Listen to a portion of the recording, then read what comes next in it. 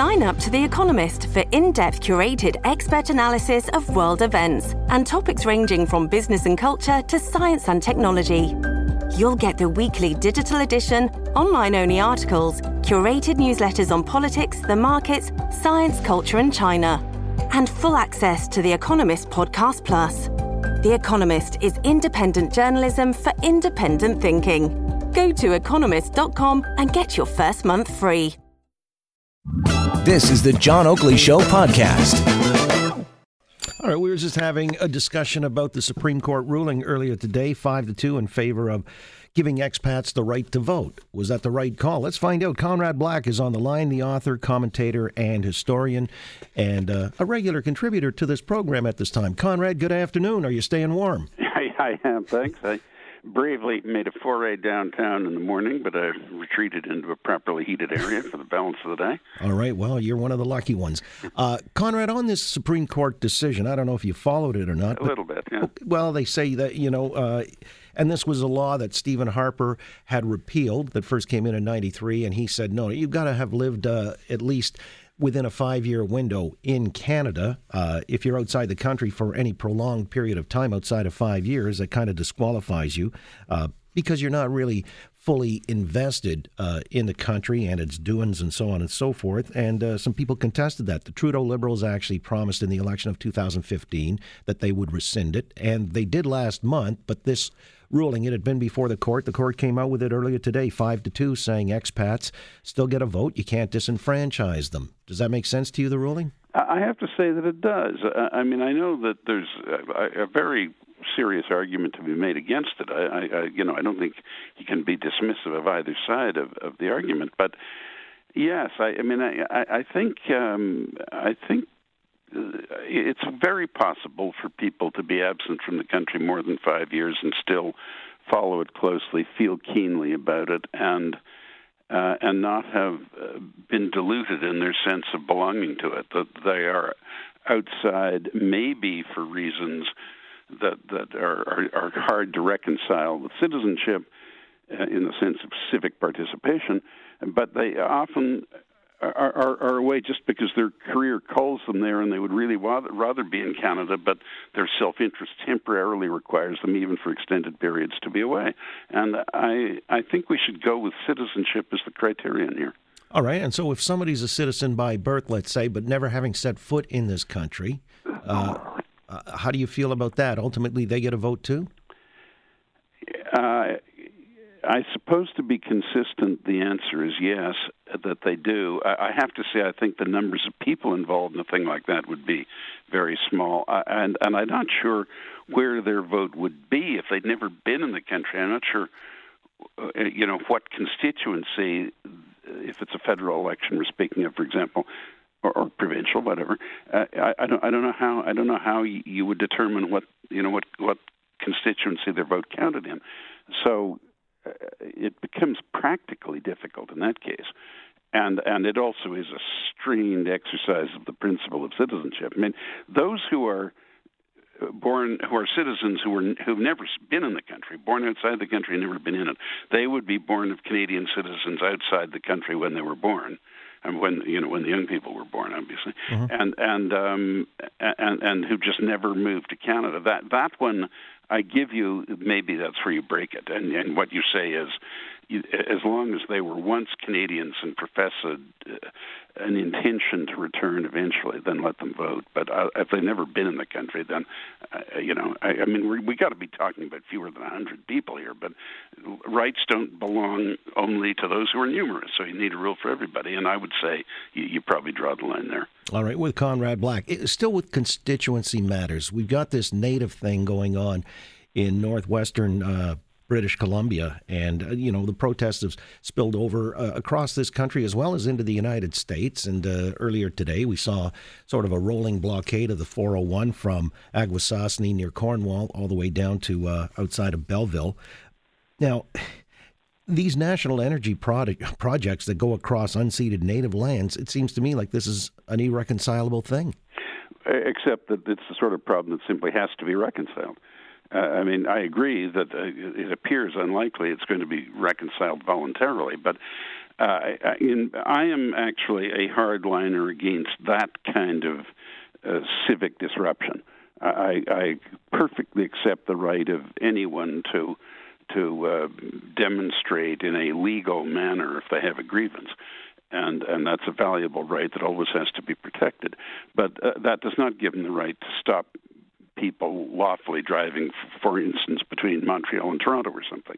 Let's say for some reason you and your family were on that trip today, and the whole thing was stopped because of some native people complaining about shipment of energy across, allegedly sacred burial grounds or whatever their complaint was.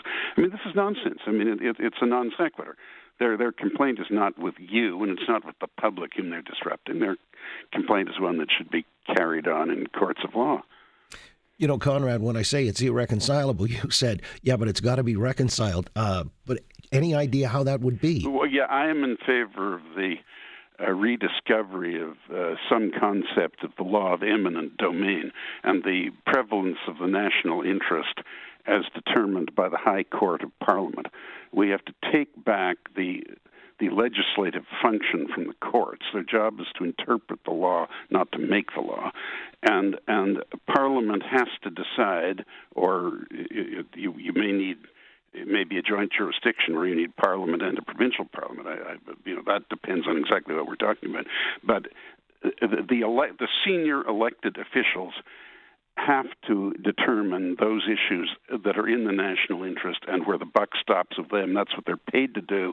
They are sent to legislate and to determine as best they can judge it the national interest, and they have to assert that interest. They may have to compensate various parties. You may have to compensate the native people for things, or whomever the complainant is. That I understand, and that's only fair.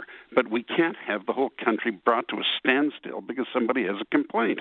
And we can't have judges seizing the Charter of Rights, which was never intended for this purpose, to simply make up the law themselves, every single judge doing it himself, not stare decisis where there's some precedent he's to follow, much less the intention of the legislator. That, in this case, the intention of the legislator was Pierre Trudeau, and his intention was not to create jurisdictional chaos in this country and not to have the elected officials abdicate. Well, it's kind of ironic that his son now is on the horns of a dilemma because it's being cited that this is a betrayal of reconciliation if they go ahead with the project, that the natives should have last word. And even within the natives themselves, their indigenous communities, there's that debate of who actually has the true authority, the elected members or the hereditary chiefs. And when you start to really get granular or down into the weeds on this one, again, I bring up, I don't know how this is reconciled. Well, look, we made a terrible mistake getting into this nonsense invented by this government that they were negotiating on a nation-to-nation basis with every identified native group. I mean, it's nonsense. There's only one sovereign nation in Canada, and it's the government of Canada that is where the sovereignty reposes. And the Parliament of Canada, with the distribution of powers, so there is a devolution to provinces in key areas like property and civil rights. But that's all set out, and that's how we have to work it out. By the way, the irony, you say, is double in a sense, that in the brief invocation by the provincial government a few months ago of the notwithstanding clause, it was by the Attorney General of the province, Carolyn Mulrooney Lapham, whose father severely criticized the existence of the notwithstanding clause. So, these generations go on. They continue to produce leaders who are elevated by popular election to senior positions, but they find themselves sometimes arguing against the cases their fathers made.